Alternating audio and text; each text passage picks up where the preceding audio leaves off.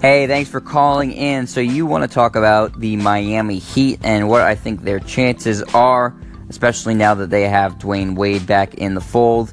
I think we can all acknowledge now that Wade should have never left Miami, and that relationship he had with Pat Riley kind of deteriorated at the time, leading to his exit and going to Chicago and then Cleveland this year before finally being back where he belongs in Miami. So I'm sure it's great for Heat fans to see Wade back on the court, in his number 3 jersey, where he should have been all along. I don't know how much of an impact he's going to have on the court for them. He's had a nice year for Cleveland. I think he's averaging around 11 points a game, and he can still do some scoring off the bench. He's not the dynamic scorer he was, obviously, as age has, gotten the best of him, but he can still put up points off the bench, and like you said, he's a great leader for the team. He knows how to win. This team does not have all that much experience in terms of winning, and so having Wade in the locker room to kind of teach them that winning culture and set some of the younger guys straight, it will definitely pay dividends for the Heat. Right now, they're in a tight race in the Eastern Conference. They're the 8th seed if the season ended today. They're 30-26. And the 7th seed right now is Philadelphia, who's 29-25. So they're pretty much identical. There's only 1 percentage point between those two teams. But on the tail of the Miami Heat are the Detroit Pistons, who are 27-29, just a few games back of Miami. And obviously they've gotten Blake Griffin, and so they'll look to make a push going forward. And so Miami will have to fend them off.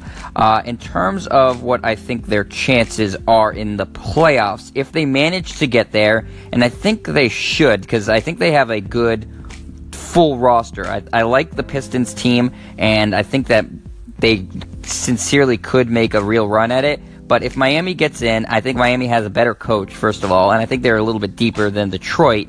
So let's say Miami gets in. If they're that 8th seed, they're not getting out of the first round. They're going to play most likely Toronto or Boston, and I don't see them getting past either of those teams.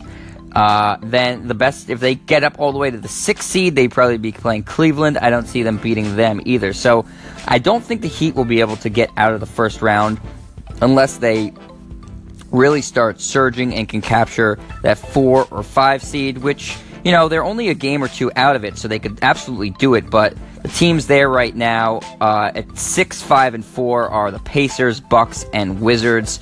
All of those teams, I think, are better than Miami right now. And so I think the Heat will have a hard time trying to climb up and get one of those middle seeds to avoid playing, the Raptors, Celtics, or Cavaliers.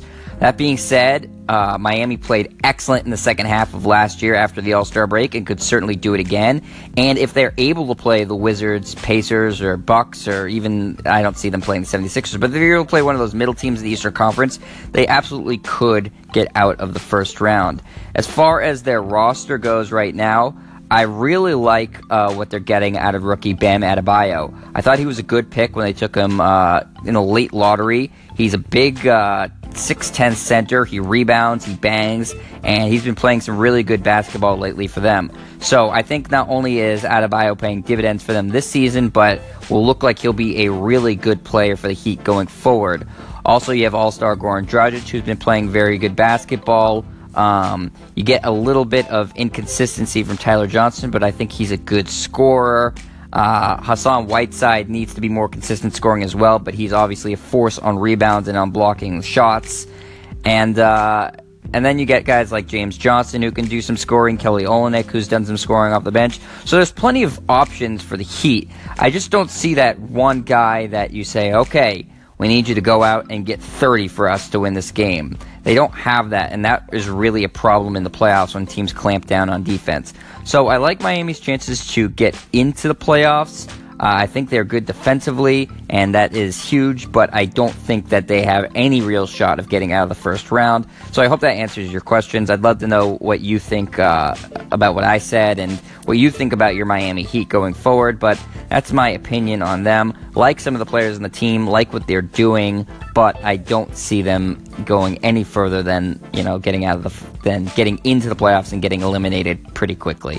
Thanks.